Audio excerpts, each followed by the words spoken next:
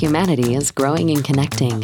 Tomorrow's world needs more energy from more places. But to find our net zero future, we must overcome the natural constraints of many new energy sources. This is the Energy Transition Solutions Podcast, where we look at the energy challenges of modern life and the innovators finding solutions. Join us for a low-carbon, high-energy conversation with your host, Joe Batir. The views of the host are his own and should not be viewed as those of any business, corporation, or government entity.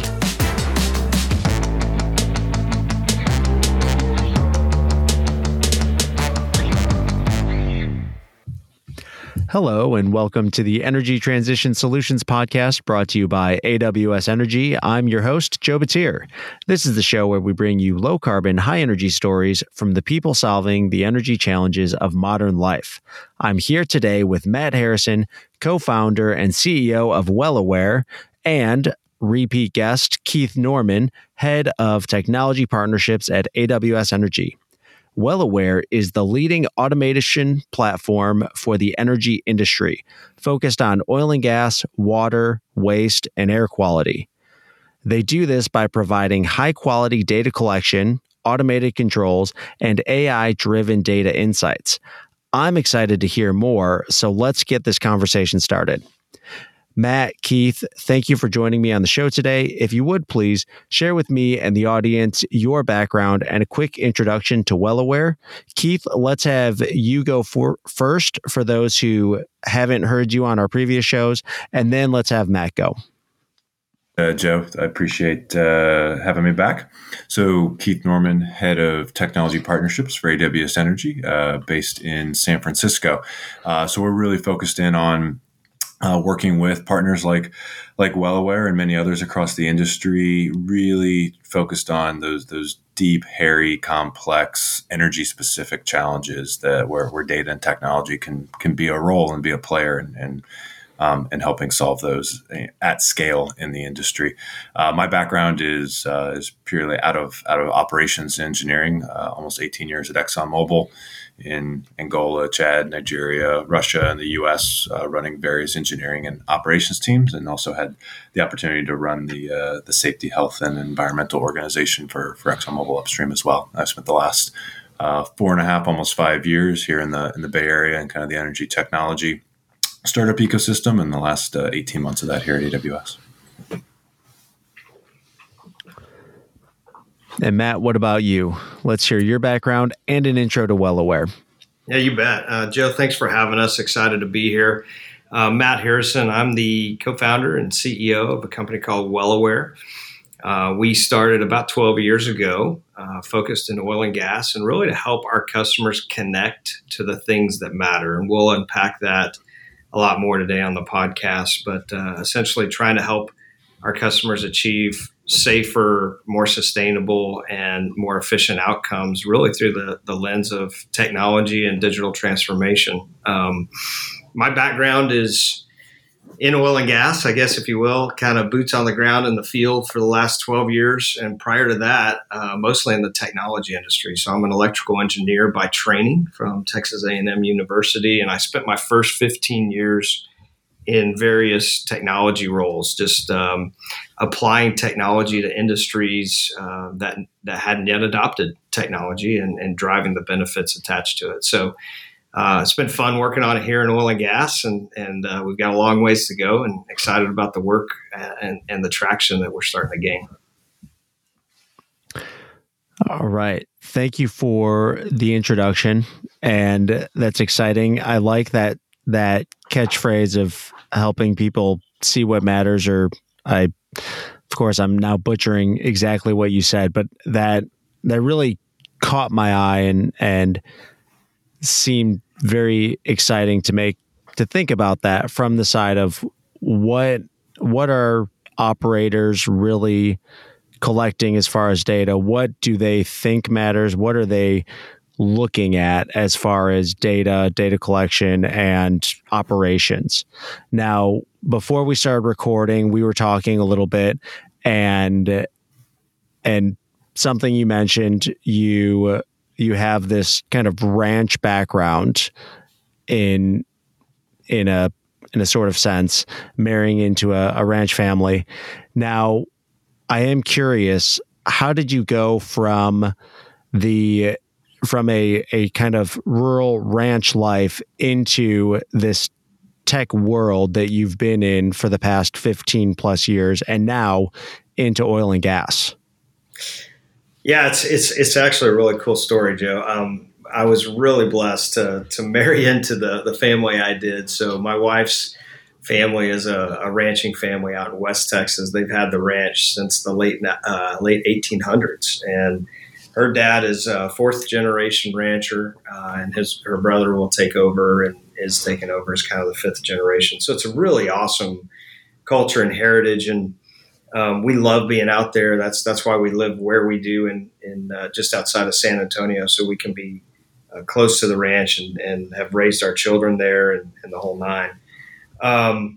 The opportunity that I really was exposed to through being on the ranch and spending as much time on the ranch as we do is there's production on the ranch, oil and gas production, and as a mineral royalty owner, you're always kind of seeing some of the downsides of having pumpers and gaugers, on the ranch, and roads get torn up when it rains, and sometimes gates get broken or left open, and livestock gets run over or gets loose.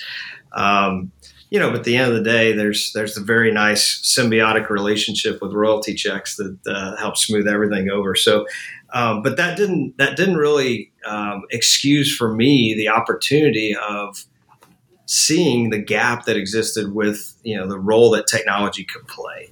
How do we the people that we have in oil and gas are incredible. The problem is we just don't have enough of them. And so, I've seen many ways in which technology can help multiply and replicate people by adding, more continuous monitoring, more continuous control, and really just extending humans and what humans can do. And so I was just fascinated with that problem.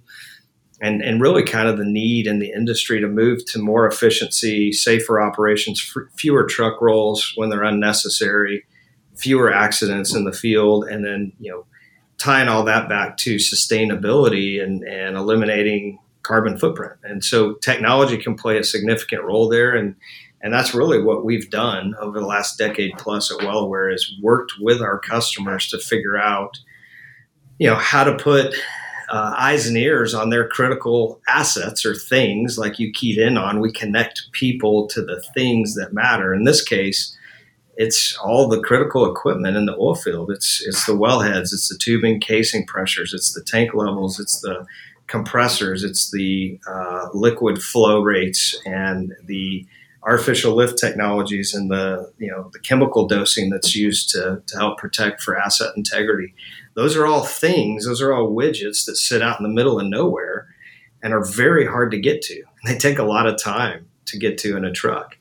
And so when you put technology out there, it's out there 24/7, 365, and it can take readings every few minutes, every few seconds. And it can even make decisions on controlling things that are changing in real time, where historically it may have taken a human, a day, a week, a month, in some cases multiple months, to see that problem and address it. So it's really a great opportunity for the entire industry to continue to move forward in just this digital transformation that we're entering as an industry.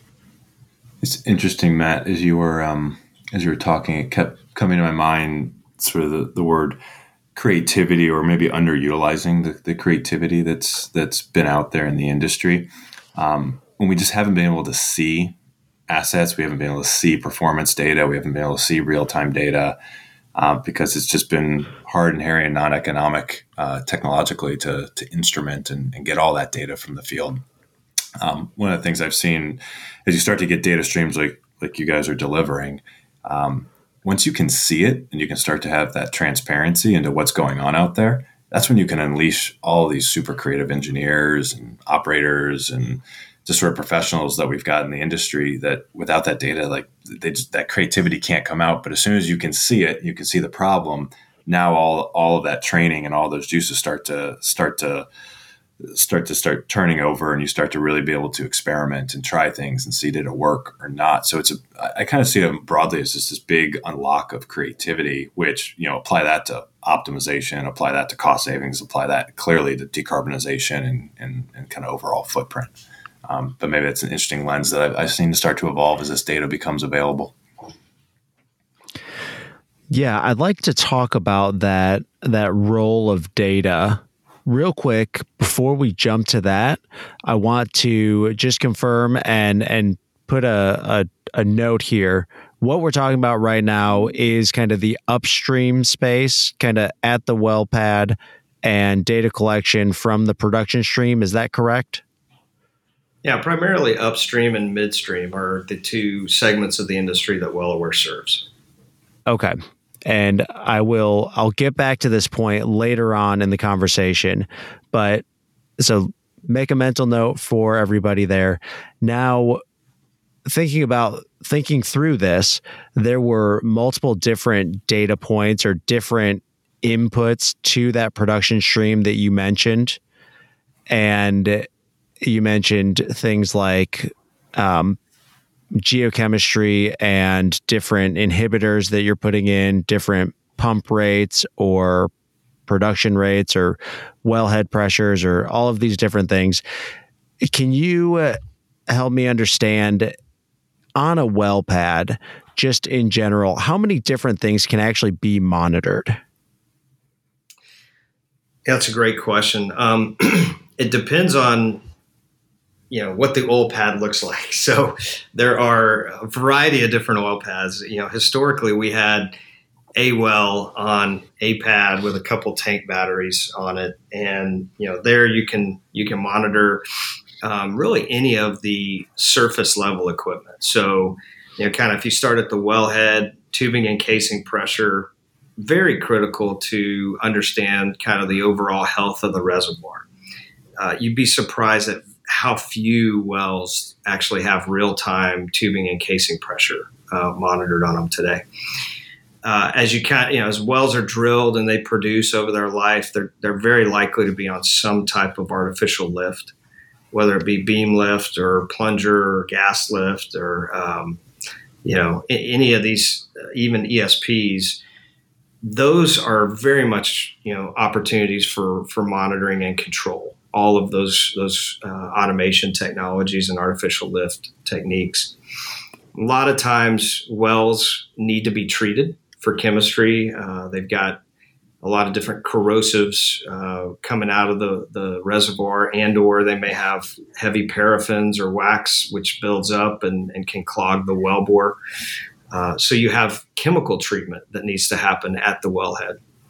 And we've historically seen very few of those assets that have been automated or monitored. And so there's a big drive towards that now in the industry to help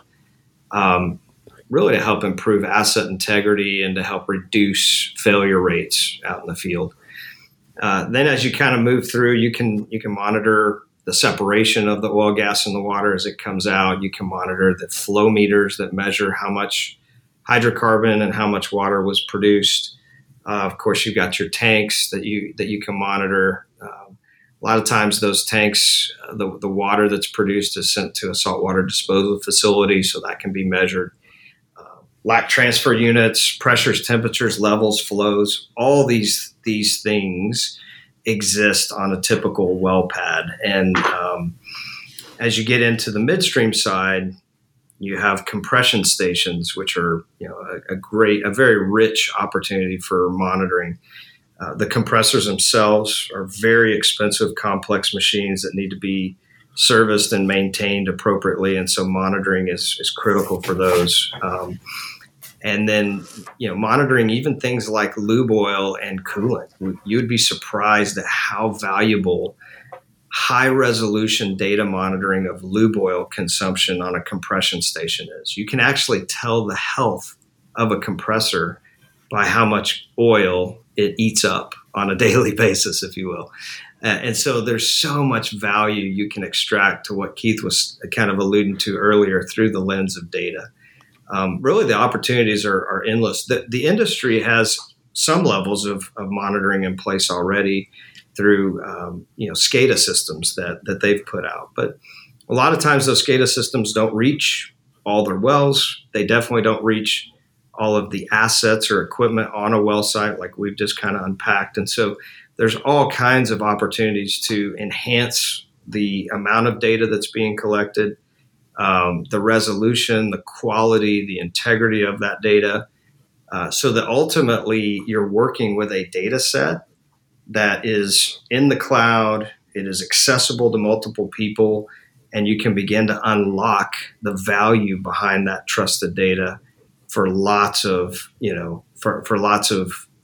beneficiaries of that data, whether it be data analysts or, field technicians that are trying to make a decision on what they do next in the field. So lots of potential monitoring assets out in the field on oil and gas well pads, central delivery facilities, compression stations, saltwater disposal facilities, et cetera. Yeah, I think that you kind of hit the nail on the head there as you're talking about all of those different opportunities as far as the various components to measure data. And then as you were talking, I was counting in my head, okay, now we're at a dozen. Okay, now we're at 2 dozen. And all of those data points, then thinking about if you're collecting data at each of those, you're now in this intricate web of a well pad. And if you pull one lever, ultimately that's going to change what happens to the other side or potentially to some other part of the production system. And I was just trying to understand, okay, how does this actually work from a fundamental perspective? How do we actually do this practically? And then starting to talk about the cloud management and being able to bring everything in and get everything into one system so that the analyst can see it and view it and have access to all of the data beyond just separator A versus separator B versus tubing pressure from well 1 versus well 2. I think it still seems like a very large, lofty case of what do you do with your 20 streams of data and how do you manage that? But it also seems like there is that solution there. Keith, do you have? Go ahead, Matt. Well, great. I didn't mean to interrupt Keith. He knows a lot more about this than I do. But, so Keith, jump in. But couple just thoughts I had while you were saying that, Joe. One is arguably probably one of the most famous quotes I've heard attached to business in the probably the last few decades. But it's a Peter Drucker quote, and he just said, "You can't improve what you don't measure." And very generic quote, and you can apply it to lots of things, but it's extremely relevant here. You also kind of describe this, very, very, very large, kind of ominous situation of, gosh, there's a lot of stuff out there, and this could get really complex, and it's all interconnected. And you're 100% right. And the other thing I'd say, which this audience listening in oil and gas understands really well, is there's not 2 wells out there that perform the same. Every well is different. Every well gives you a whole different set of challenges. And so what we believe that's calling for, and frankly, I think the onus is largely on the technology industry here to help customers solve this challenge. But the challenge is to get as much data from the edge. And when I say data from the edge, I'm talking about reliable data. What does that mean? It means high resolution. It means, you're not losing data. So you've got ways of storing it and sending it later if for whatever reason communications isn't available. And it's accurate. And it is normalized from the edge. And that is critical. You were talking about some things earlier, Joe, and I don't know if you were doing it purposefully or not, but like separator 1, separator 2, tubing casing and casing from the Harrison 4H or the Norman 6H, or the reality is there's a lot of data that the industry has today.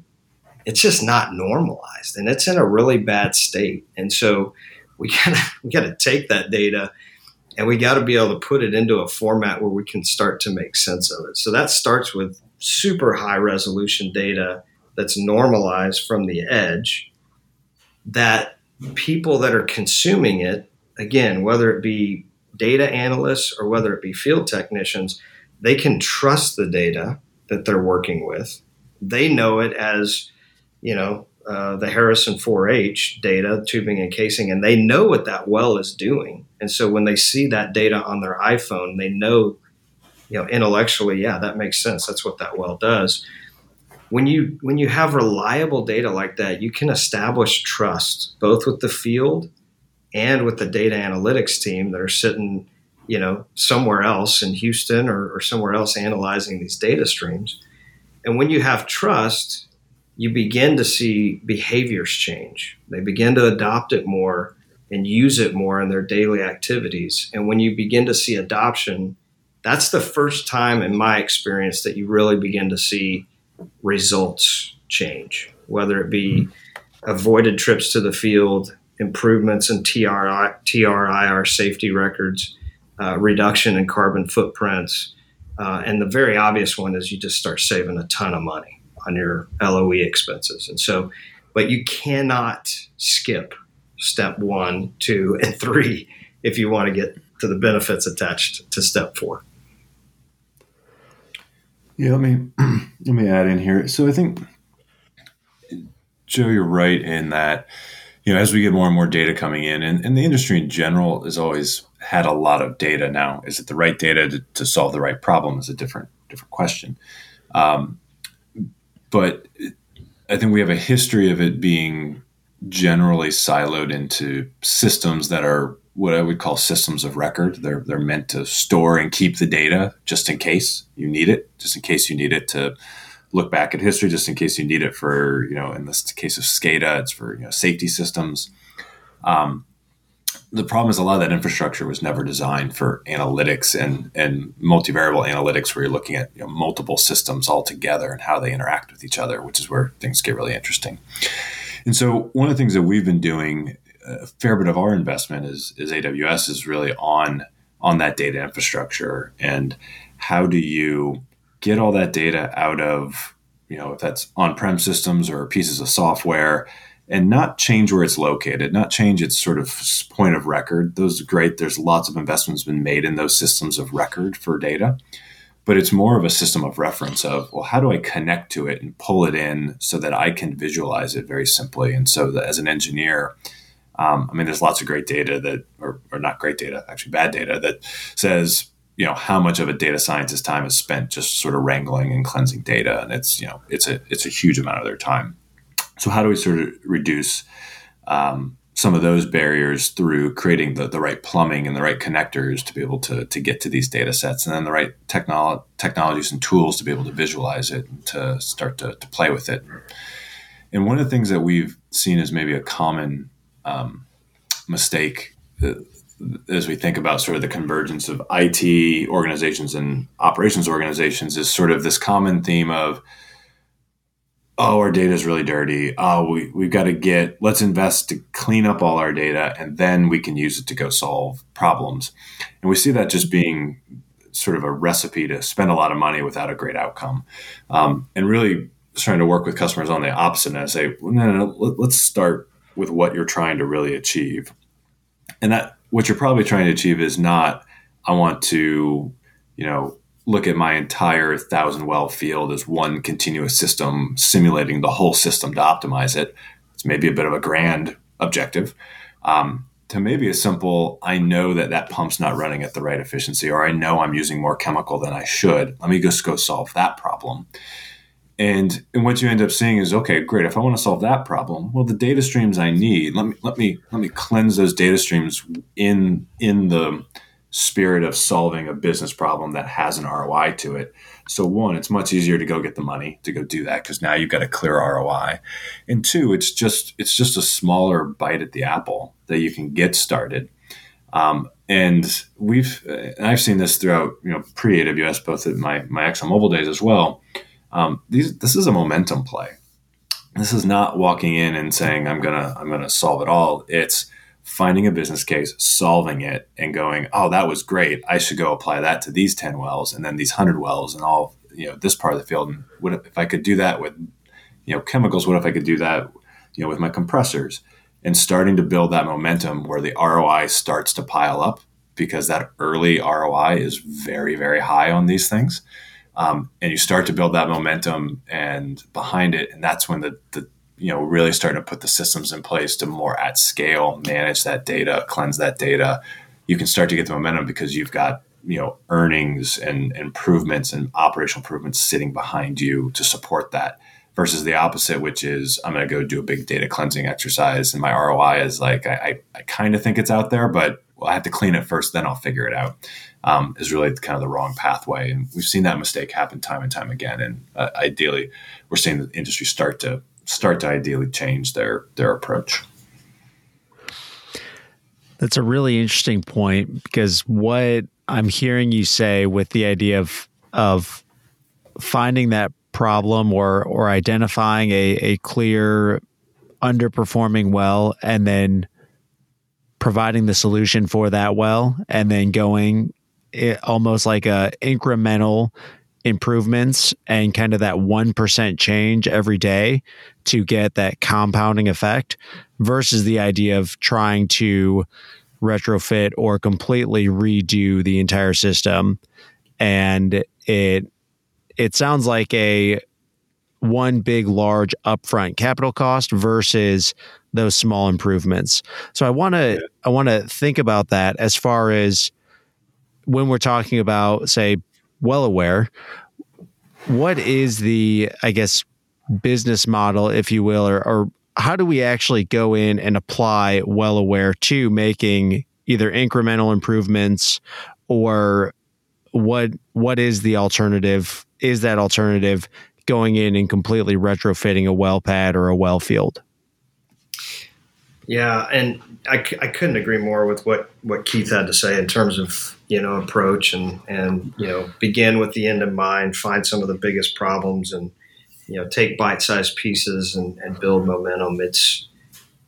It is critical in our experience to avoid what unfortunately the industry has termed, pilot purgatory, where you just put a lot of these things out there as widgets and, they just kind of get stuck. You don't really tie outcomes to, the CapEx expense that customers, spent to put a piece of hardware out there.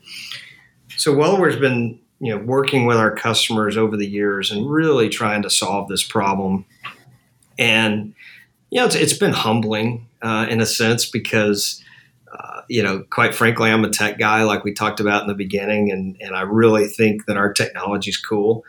And I've learned that that's a pretty lonely group of one. Like no one else cares about our tech. So what they care about is outcomes, and they care about solving problems. And so what we've tried to do with our customers is listen to them in terms of, hey, how do identify some of your biggest challenges around labor shortage right now, or LOE expenses, or driving higher resolution around monitoring attached to sustainability related initiatives, and doing pilots that are very clearly defined and have very, very specific return on investment criteria attached to them. So we call it, the continuum of edge to insight. So WellAware is a turnkey managed service provider. We do deploy all the necessary equipment that you need in the field on whatever asset we're solving for, whatever problem we're solving for. But we don't just stop at, installing the hardware. We walk the customer through the data journey, and we tie it with them to financial outcomes. And so they can very rapidly see the benefits of, enhanced data monitoring and control, and how you start to drive really clear, tangible return on investment for each specific problem they're trying to solve, whether it be reducing failures out in the field attached to chemical programs, or improving production, or driving transparency around different relationships that exist. Those are all very specific programs we've done in the past. And we also now are very flexible in terms of the actual pricing model that we deploy. We have in many cases, in fact, it's really become our standard, where it's a zero CapEx investment for our customers. And so, just for a monthly fee, we include everything, all the hardware, all the training, all the customer support, the software, the data analytics that you need for this pilot is really rolled up into a monthly fee. And we guarantee the life of the hardware. So if anything ever happens to the hardware out in the field, we'll just come out there with our field operations team and replace it and address it for you. And we do that because we're learning that customers have enough to deal with out in the field. They don't want to own another widget out there to take care of. They're shorthanded anyway. So that's one option. So customers have kind of an all-in monthly service option they can use. We also have a CapEx option, and we recognize that sometimes our customers have budgets. They have capital budgets that they're trying to work within. And so, maybe a hybrid of, a CapEx with a smaller monthly rate, something like that might be beneficial for our customers. We try to be really flexible and just address their needs where they are. At the end of the day, we're passionate about helping our customers achieve better outcomes and doing it through the lens of data. And we're just going to work with them to start, like Keith said, on a project, on a pilot. And we're not going to make it, cost prohibitive to get done. In fact, a lot of our customers are going, wow, that's a lot cheaper and a lot faster than what I ever imagined was possible. Yeah, well, we want to help the industry move in this direction, because we all know that it's the direction the industry needs to move. Everyone's carrying an iPhone or some kind of smartphone in their pockets, and as people, as consumers, we know the power of technology and what it can do for us. We also know the downfalls of it, but we know that it can be beneficial, and we've yet to really see that take hold in how it can transform oil and gas operators and even folks on the IT operations management side back in corporate. We have yet to see the benefits of digital transformation in the oil and gas industry. I think we're still in the first inning, and we've got a long way to go. But the way we get there is by getting on first base, and that's these pilots and lowering the barrier to entry and measuring results very quickly so that we build momentum, just like Keith was talking about. Yep, absolutely. Now, I want to talk about the environmental impact. I've got a few quick ideas that have been coming to mind as we've been talking that I would think people see as potential hurdles. So I want to go through these and talk about them, so that way we can look at this holistic well optimization system, if you will, and understand what are these potential hurdles, like what are they actually hurdles, or how would we actually go about thinking about them? One of the first ones that I'm thinking is older equipment, something like old fields in East Texas, or say the early Austin chalk plays. What about those that this is old existing equipment, wells are maybe 5-10 years old? Can those be retrofitted, or are they kind of a lost cause? I can maybe jump in on this one.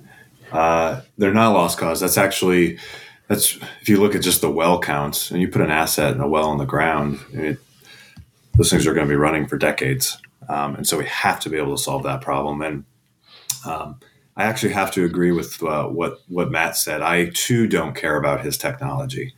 That hurts my feelings, Keith. No, it's what I actually think is interesting is I think this is solved with the commercial models. Obviously, you got to have the technology there, but I think the commercial models is what's more of interest to me. And like that's the example of when you're going through a brownfield equation, you're not thinking about adding capex. That's the last thing that you want to be doing is adding more capex to these depleting assets that are later in their life, but are still going to be running and producing ideally economically for a number of years. And if you can get the right data and the right optimization and the right cost profile, you can maybe even run them for many more years beyond what you thought. That's where you really start to get into this OpEx profile and this flexibility. And now the equation isn't, man, I got to go put all this capital in to get better telemetry and better data. Now it's, well, if I could get better data for, $30 per month or $50 per month or $70 per month, whatever the right number is, depending on what you need. But for some amount per month, now my math is, okay, what could I do with that information? And could I make that economic, at each and every month to pay for that? And so the math becomes, very, very different. And by the way, when you start to look at some of those, the cost to be able to deploy and get this data on a managed service, you're not talking about massive increases in production to start to pay for that. But you're also equally looking at, I can get production, but now that I've got that insight, now I can think about what my decarbonization metrics are and all those things in the brownfield, where you really are going to have to think about leaks, and you're going to have to think about, how these things degrade over time and their performance. But you got to justify it in the cost. And so these OpEx models become really, really compelling. I think it's from an innovation standpoint, I get much more excited about the commercial model innovation that's starting to occur because of the technology than the technology itself. Yeah, and let me just take what Keith said on a brownfield and break it down into some really specific examples that customers could be thinking about, that operators could be thinking about. These wells, like Keith was saying, are kind of on the mature end of their production curve. Usually at this point in time, production's pretty stable and predictable.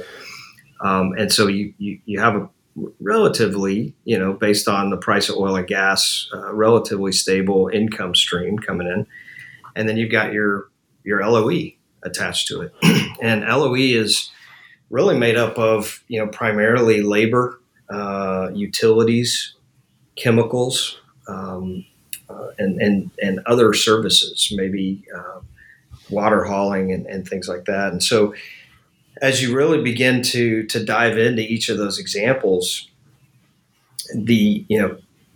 employing kind of this idea of a zero capex, very light monthly fee, you can quickly, and we're talking about within months, sometimes within a month, you can more than justify, the expense of putting a monthly monitoring and control platform like a WellAware out in the field on these assets. And so some specific examples might be, if you've got X numbers of pumpers in the field, both, full-time and contract, which is very, very common. We don't want to replace those people, but naturally what's happening is there's attrition. People are retiring. People are finding another job in a different industry. And instead of backfilling those folks, we're able to, not have that happen. So you can still operate those wells through remote monitoring and control, and leverage the staff that you have online to take advantage of their expertise and train them on this new technology. So they actually improve their quality of life and their role, because they're controlling things from the comfort of their own home, or they're looking at different wells from the comfort of their own home. They still have to go out and address issues, but they're no longer rolling out to check on a well. They're now rolling out knowing what's going on with that well and what they're going to have to face when they get there and how to best address it. And so imagine how much more efficient they're going to be with their time. Another example might be on the chemical side. Maybe you're using a foamer to help improve the gas production on a very mature gas field. Well, we just kind of generally make some assumptions in terms of how much foamer we should inject. And remember, every well is different, and conditions within the well change and the reservoir change all the time. So why not monitor the exact amount of foamer that should be injected into that gas well to optimize the gas production? Now you're not over injecting foamer and wasting chemical money. And you're also not missing out on the opportunity right now to sell more gas at a much higher, dollar per MCF.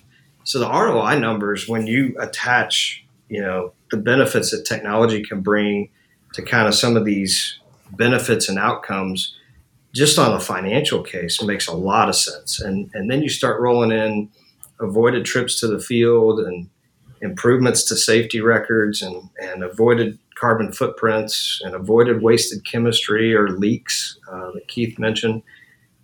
This is where the ROI gets really interesting for deploying technology. Yeah, I can see where you're going and how all of that compounds onto itself to build these added benefits and increase the ROI in not so much a linear rate, but almost closer to something beyond linear. The one big question, though, that I'm sure others are thinking about, especially those that have traveled in West Texas, what about dead zones where we don't have cell service, and is it still cost effective to use something like satellite communication, or are those areas just kind of, now those are unattainable solutions?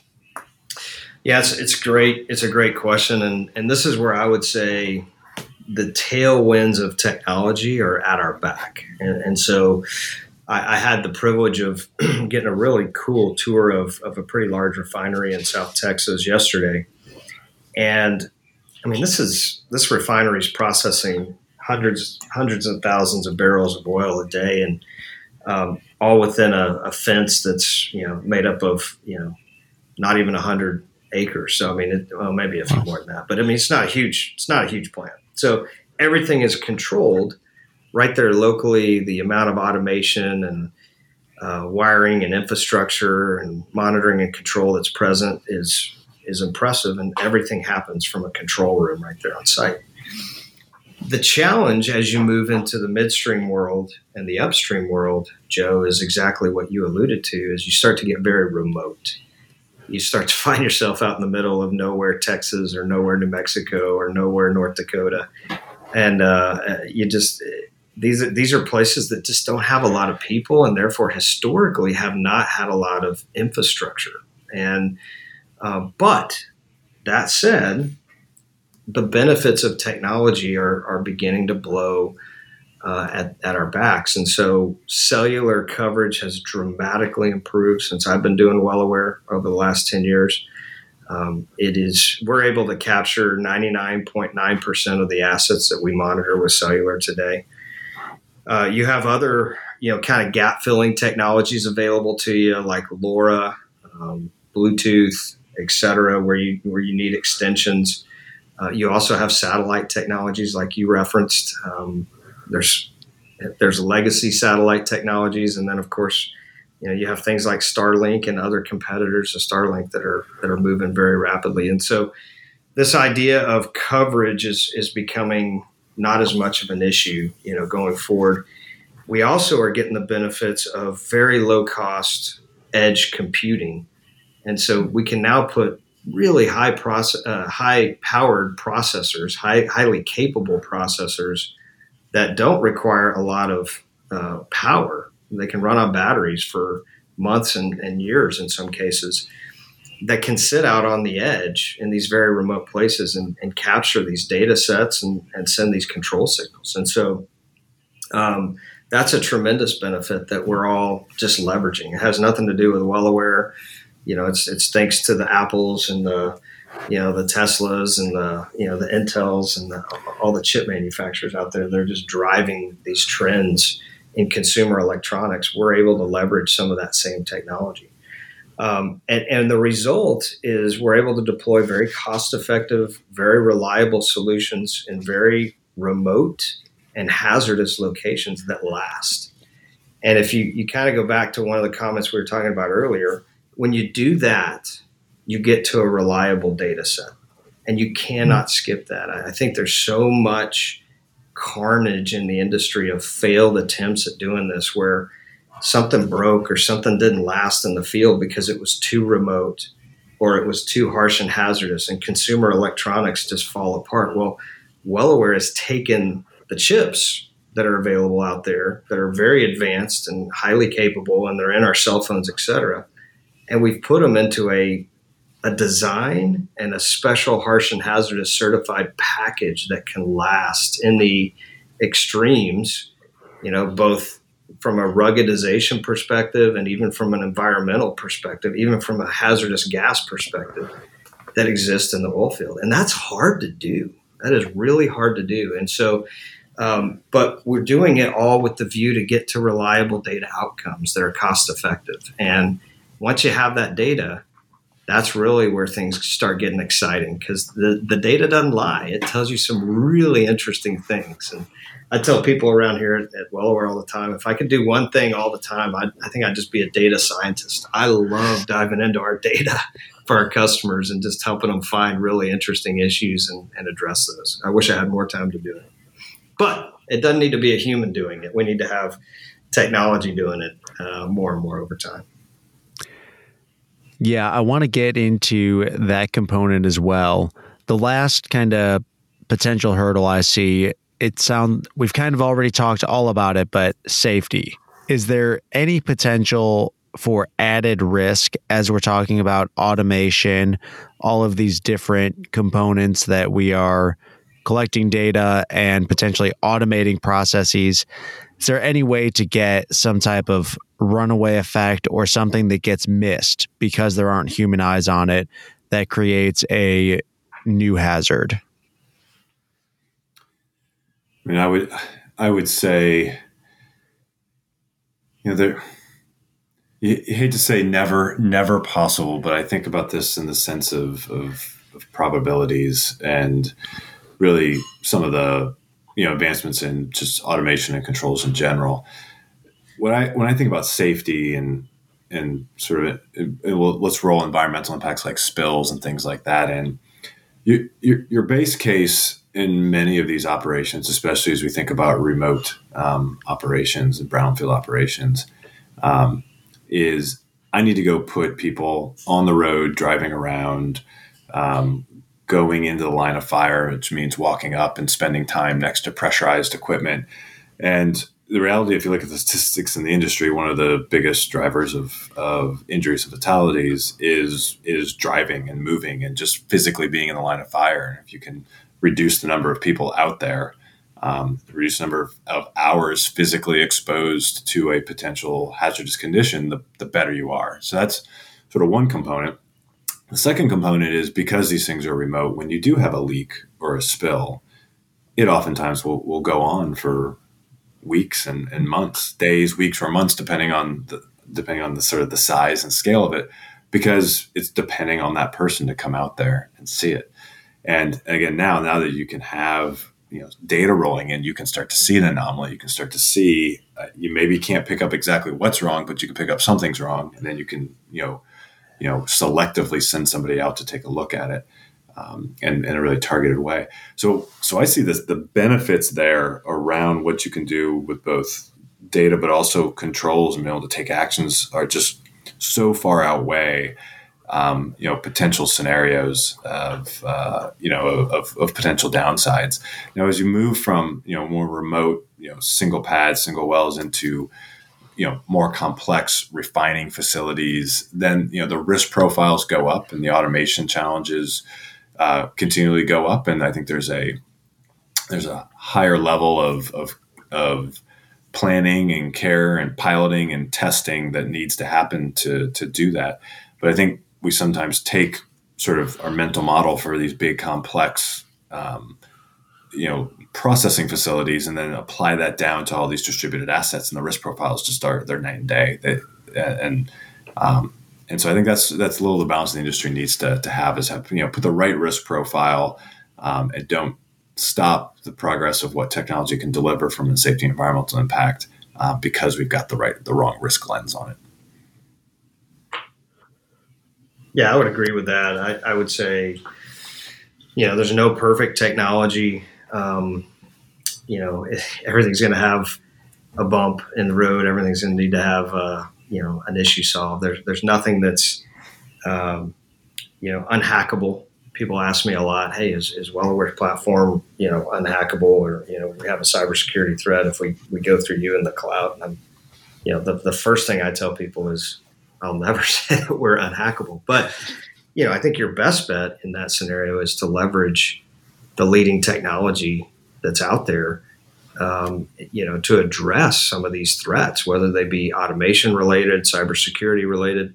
It's one of the really big reasons why we partner with AWS and Amazon. And it's the rule of obvious, right? I mean, who has the most to lose here in a cybersecurity situation? It's not WellAware. It's the biggest companies in the world. And so you got to expect that companies like Amazon, which they very much have, they've got the best engineers, the best talent out there looking to solve cybersecurity threats everywhere at every turn. And so that's why we chose to put our trust and our platform and technology inside of their cloud and partner with them. And the last thing I would say is it really does require a partnership. If we're talking to a customer who, is very much kind of the mindset of, show me, I don't trust that, I don't believe it. We're pretty skeptical these days about that ending in a positive situation because they're looking for something to fail. Where we've seen great results with some of the largest operators and service providers in the industry is when we engage in a partnership with our technology partners like AWS, our customers, whether they be an operator, and in some cases even partnering between operators and service providers, and everybody coming together, OT and IT, and going, hey, let's try this. Let's find a problem. Let's apply the technology to it. Let's set a very clear set of balance and success criteria. And let's recognize that, there's some risk going in, but let's also work together to solve every challenge that faces us. And in those cases, Joe, it's almost 10 out of 10 where we see great success. We see phenomenal improvements over the, kind of mean and standard of care, if you will. And just like Keith was saying, it's just, what technology can bring is orders of magnitude better than the current standard operating procedures that are out there. And, it takes this collaborative partnership where everybody's working hard to make it successful. But when you do that, it's very much worthwhile at the end of the day. I like that answer. It makes sense. I don't know if I have any intuitive insight or anything else to add. So I'm just going to leave it right there where it is with everything y'all said, because it was just so great. With that, I want to come back to that idea. Right now, WellAware is really focused on that upstream production into the midstream space, but we talked about that there are aspects of the water, of waste, of air quality, those different things that can be monitored and optimized that are areas that you are actively working in or into. So beyond the upstream and midstream area, what other areas do you see either in oil and gas or in those areas that can collect data where you see opportunities to apply WellAware and really in that viewpoint of decarbonization and of ways to increase efficiencies to ultimately lower that carbon intensity and greenhouse gas emission intensity? Well, we see it both within oil and gas, and we've even begun to get pulled into some other industrial industries that have very similar applications. But within oil and gas, you start looking at avoiding waste. Well, there's a tremendous amount of waste today. It comes in the form of chemistry that's used to try to prevent very negative outcomes. A lot of times those chemistries are over injected or injected when they don't need to be injected, and so that's a waste. That's a waste on the environment. That's a waste on the supply chain and the manufacturing process and the effort and energy it took to create that gallon of chemistry. It also has a really negative effect as you're trying to sell these hydrocarbons. It degrades the ultimate hydrocarbon stream as it kind of moves its way into the midstream and downstream parts of the industry. So avoiding wasted chemistry is one very specific area we've really helped our customers measure and then address. Another one is, like you said, just water. And recognizing within the oil and gas industry how critical water is. It's such a limited resource. And so we've had great success working with our partners to really reduce the amount of fresh water that's being used in their drilling and fracking efforts and kind of increase the amount of reused water that's used in the industry. And that's a huge victory for our customers, and we get to be a small part of that.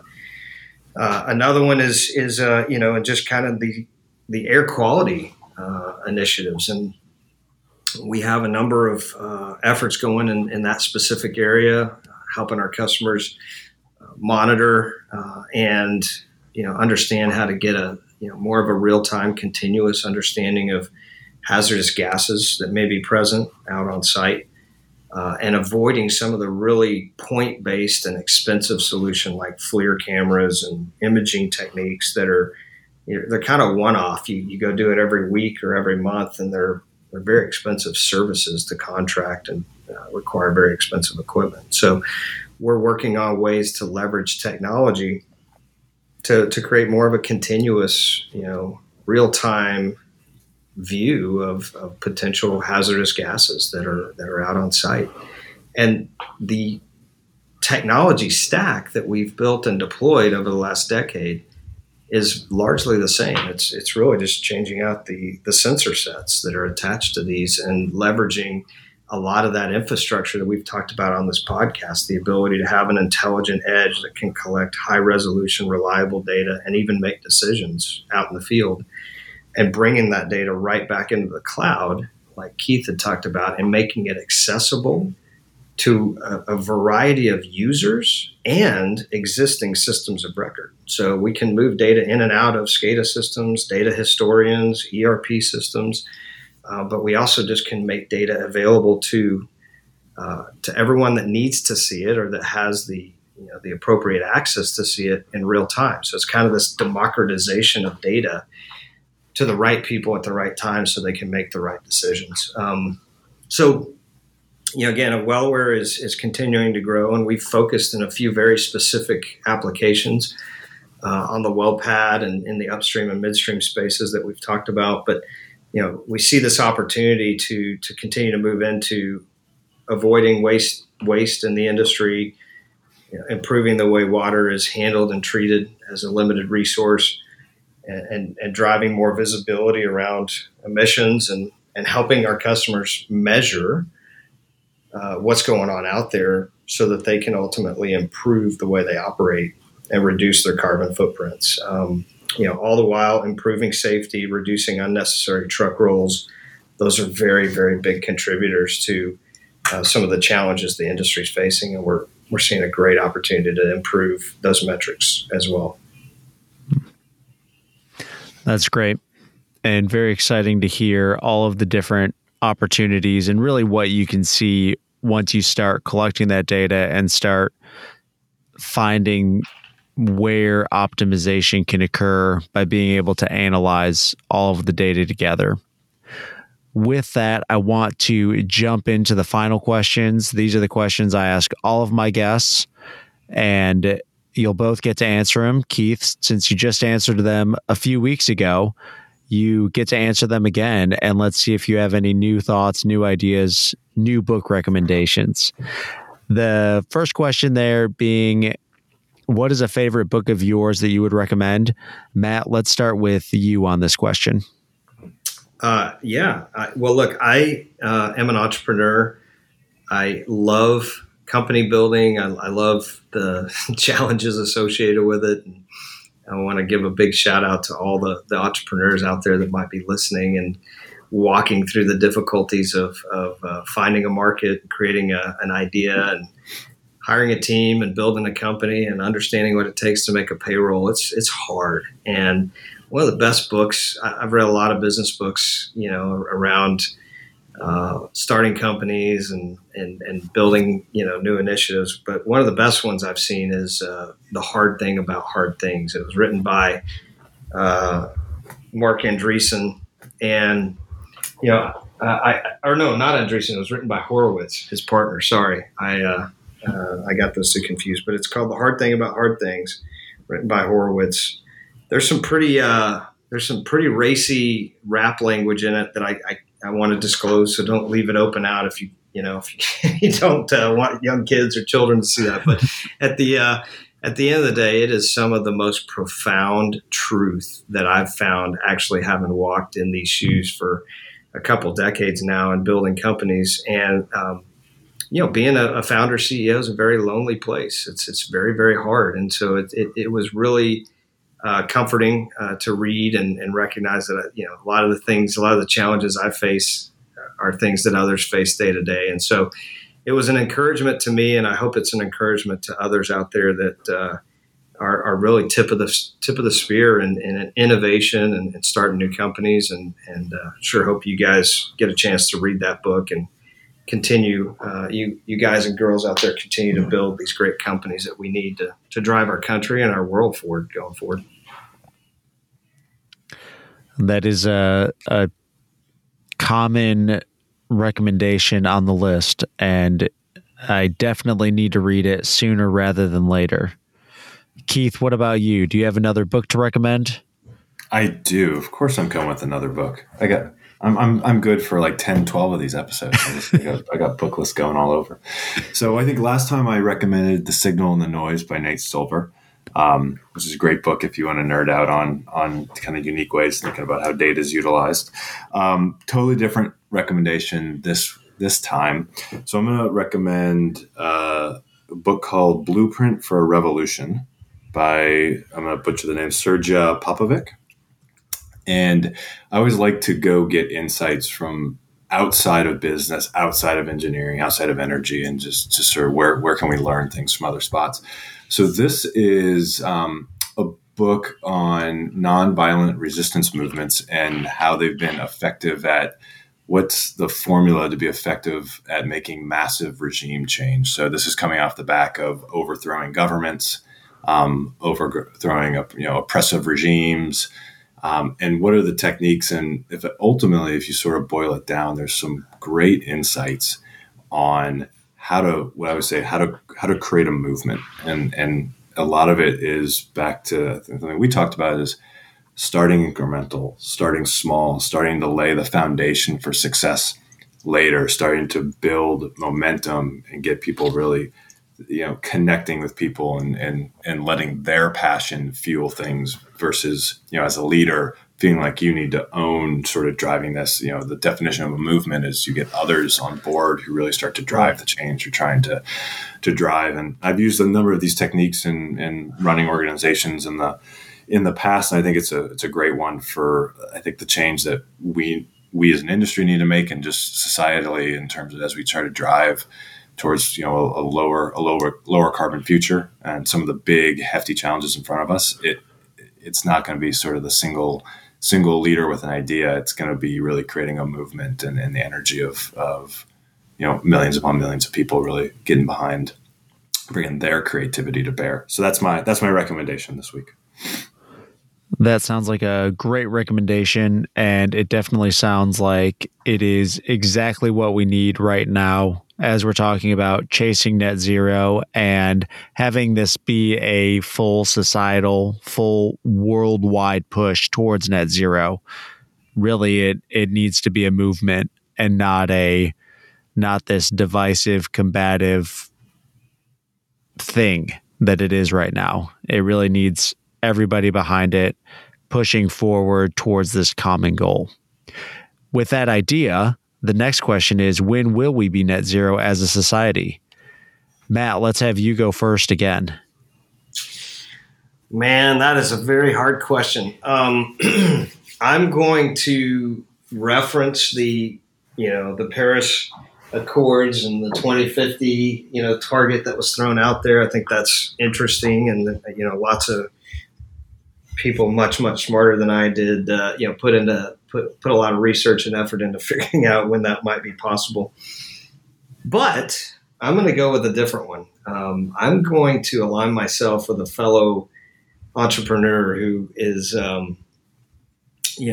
probably one of the most well-respected out there, which is Elon Musk. And, one of the things I recently heard him say in a podcast is he will be shipping thousands of people to Mars in 2030 on his new program to colonize Mars.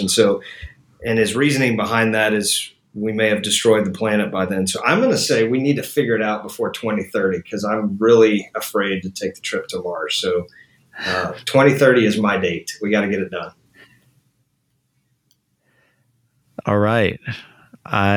This is one of the first references to Elon Musk, specifically in this question. So this is very interesting, and I think that is a very ambitious goal, but I think it's relevant, and definitely as we're talking about net zero, about the health of the planet, and really the status of the planet for us to survive in. I think it does become more and more apparent with each passing year on what kind of environment we are driving towards. And as long as we can live in it, it seems like there is less emphasis on changing it.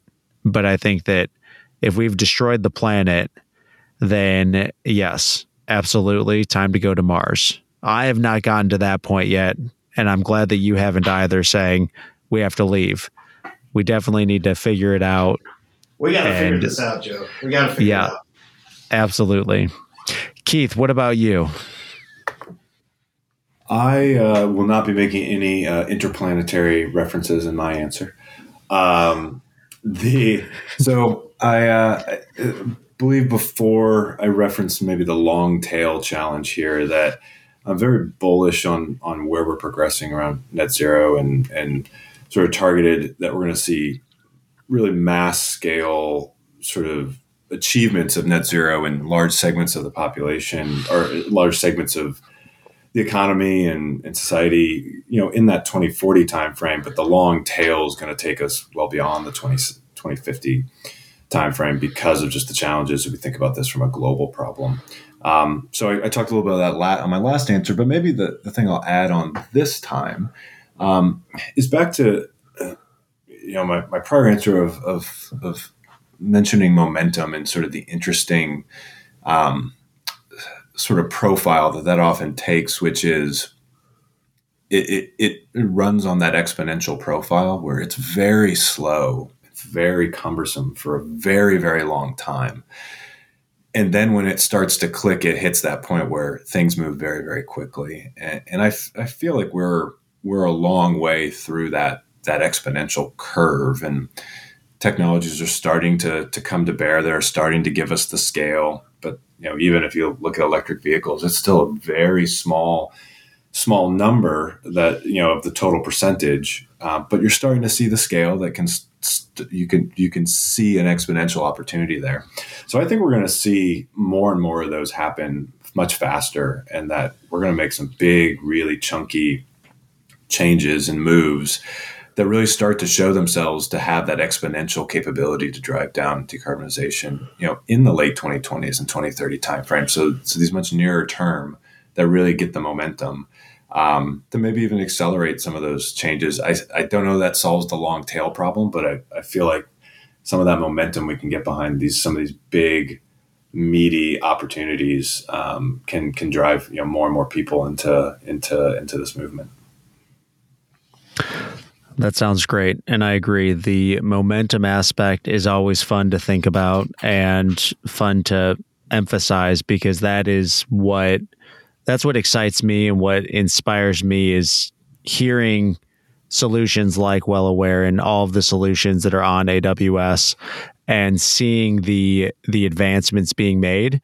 That is what excites me and has me hopeful that the companies that are setting 2030 goals are completely achievable because of all the different opportunities there are to reach net zero.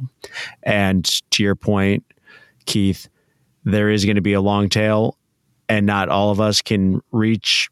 Maybe we can't all reach net zero by 2030, but I think the ones that should, and the rest of us can keep reaching lower carbon every single day. Now, I do know we're starting to run over. Are y'all okay for like another 5-10 minutes? I can go for a couple more minutes. Yeah, I'm fine.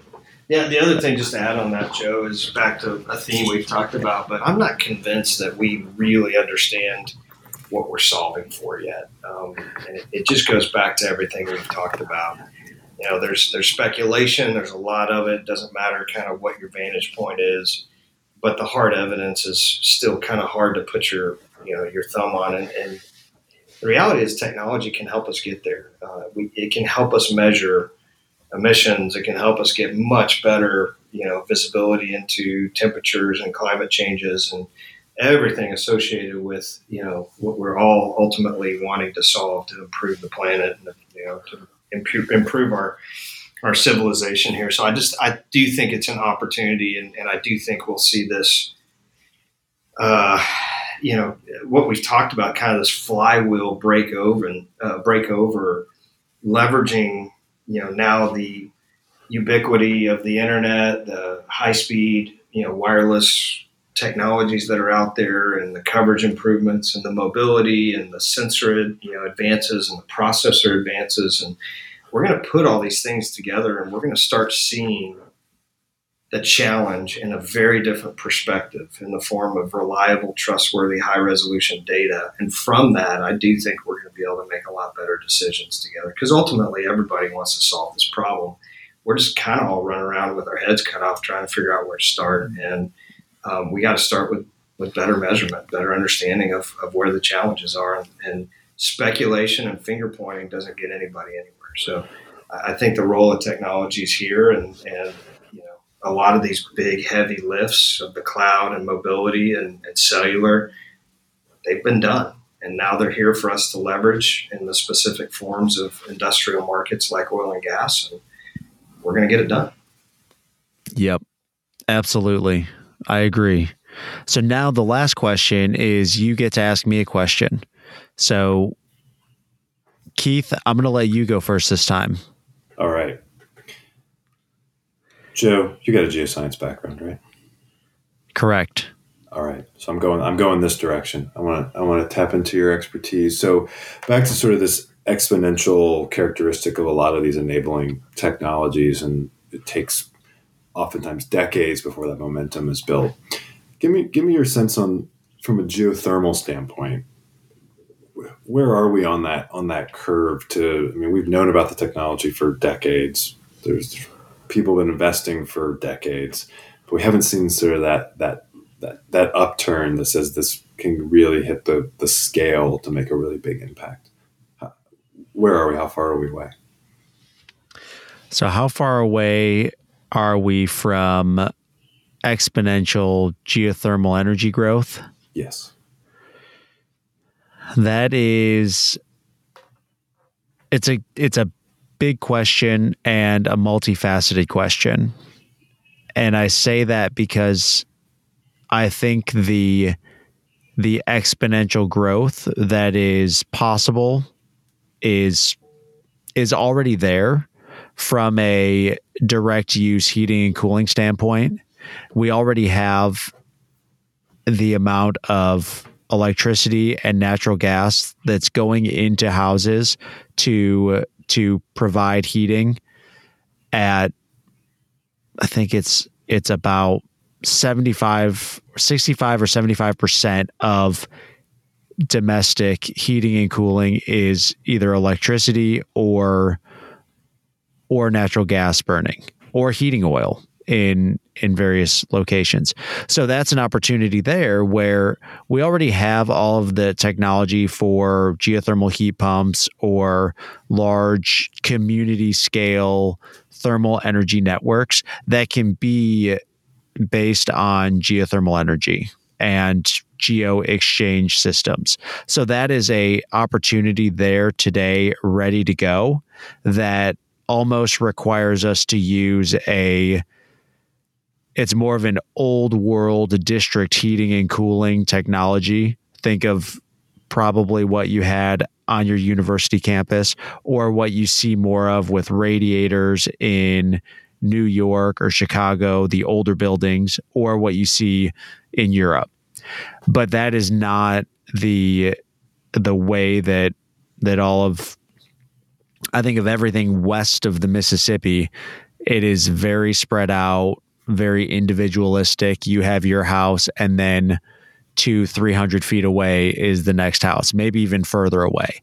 And so the idea of using natural gas or heating oil just makes sense for those buildings.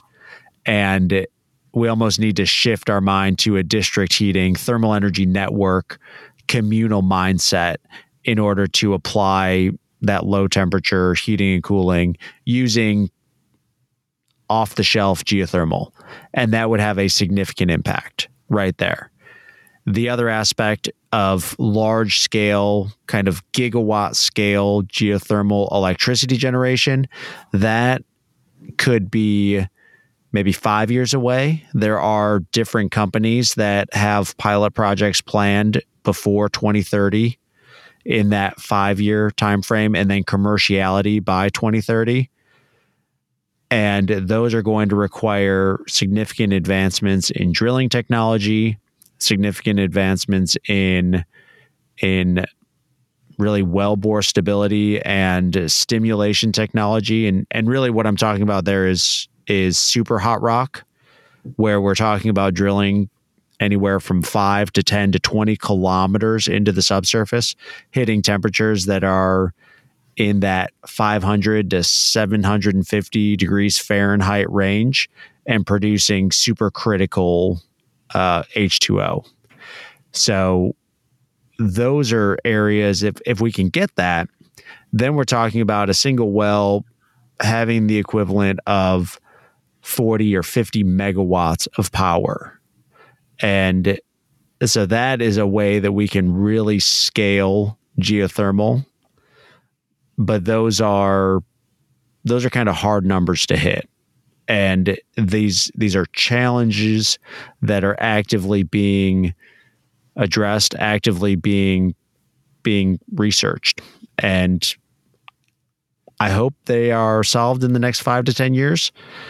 I think in that scenario, only time will tell. Interesting. Thanks, Joe. Matt, what about you? Do you have a question for me? Those are super cool answers. I love the moonshot on the geothermal stuff. That's super cool. So you're in a great place to hear about all this cool stuff all the time, and I have no doubt that you've got some really great perspective. So I'm going to ask you a really hard question. Before I ask you this question, I want to give a lot of respect one more time to Elon Musk. I think he's done an amazing job with Tesla, and Tesla's not about a car. There's lots of electric cars out there. It's a data collection engine. That's what it is. And he's built a data company that I think he's just going to continue to build and grow and scale. And he's done some amazing things with it. But my question to you is, if you consider everything associated with carbon footprints and life cycles and environmental impacts, which has a lower environmental impact, an F350 or a Tesla Model S? Hey everyone, Joe here. I wanted to jump in and try to update this answer to this question.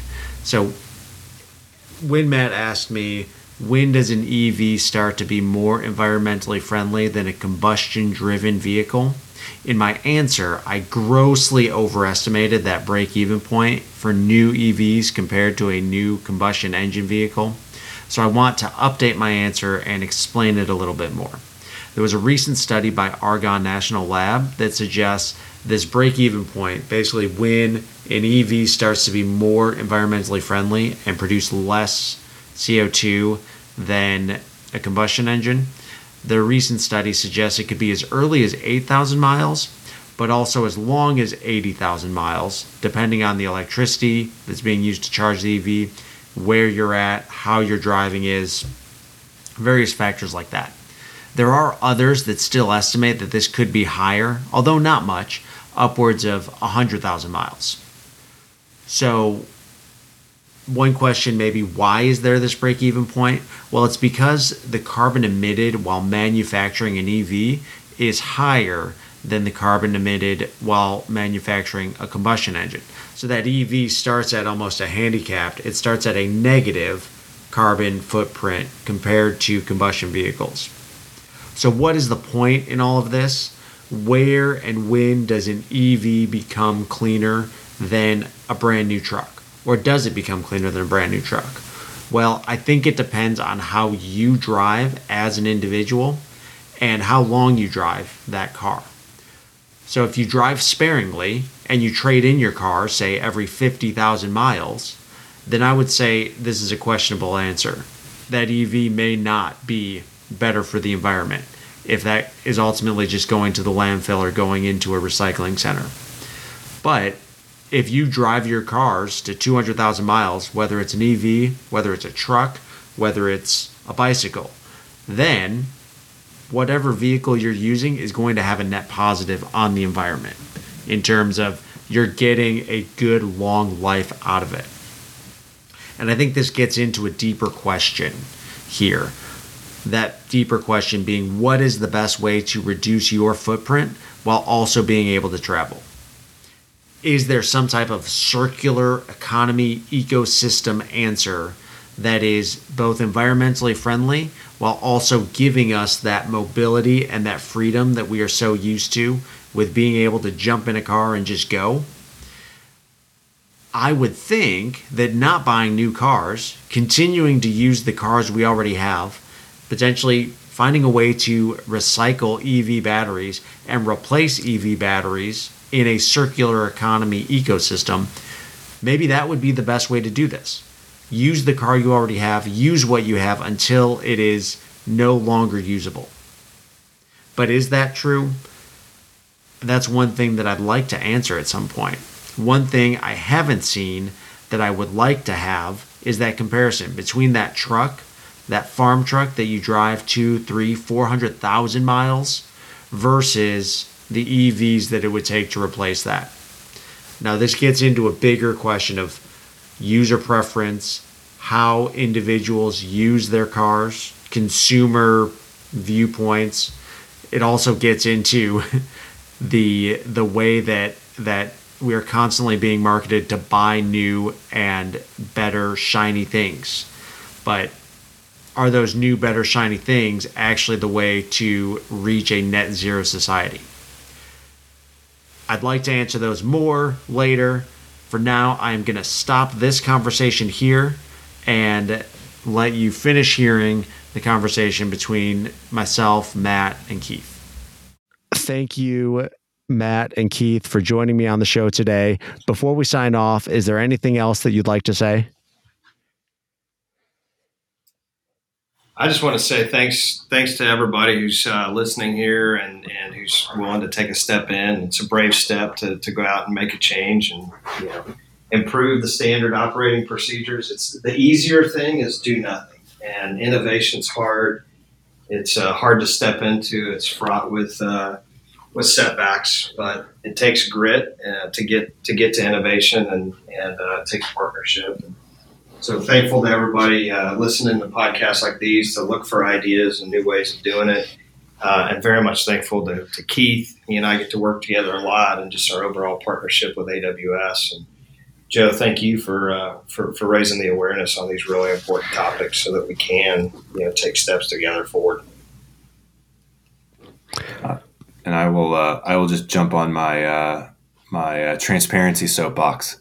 I think it's the biggest trend for the next decade. Is more and more transparency is going to breed more and more creativity. Just like in the example here on the truck versus a Tesla, the more transparent we are and all the reasons why, and all the data that supports what is the real footprint to our daily activities, to things we consume, the more creative we can all be to go solve those things. But if we can't see it, we can't be creative. Absolutely. Well, Matt, Keith, thank you again for joining me on the show. And thank you everyone for joining us on this episode of the Energy Transition Solutions Podcast. If you're enjoying this show, share it with a friend and leave a review and tell me why you're enjoying, what you're enjoying most, or what you would like to hear more of. I'll have a link in the show notes for that. And if you want to hear more news and energy related stories, we have all sorts of energy related podcasts on OGGN. You can find them by connecting with us on LinkedIn or visiting oggn.com. One more thing, I have a quick favor to ask. I have a 1-question survey that I want you to go fill out. The link for that will also be in the show notes. Please go fill that out. And if you do, we can send you some stickers. Finally, if you have any questions, comments, corrections, or have a story that you would like to share, send me an email or find me on LinkedIn. And until next time, remember to keep it low carbon and high energy. Join us again next week for another low-carbon, high-energy story on the Energy Transition Solutions Podcast, a production of the Oil and Gas Global Network. Learn more at oggn.com.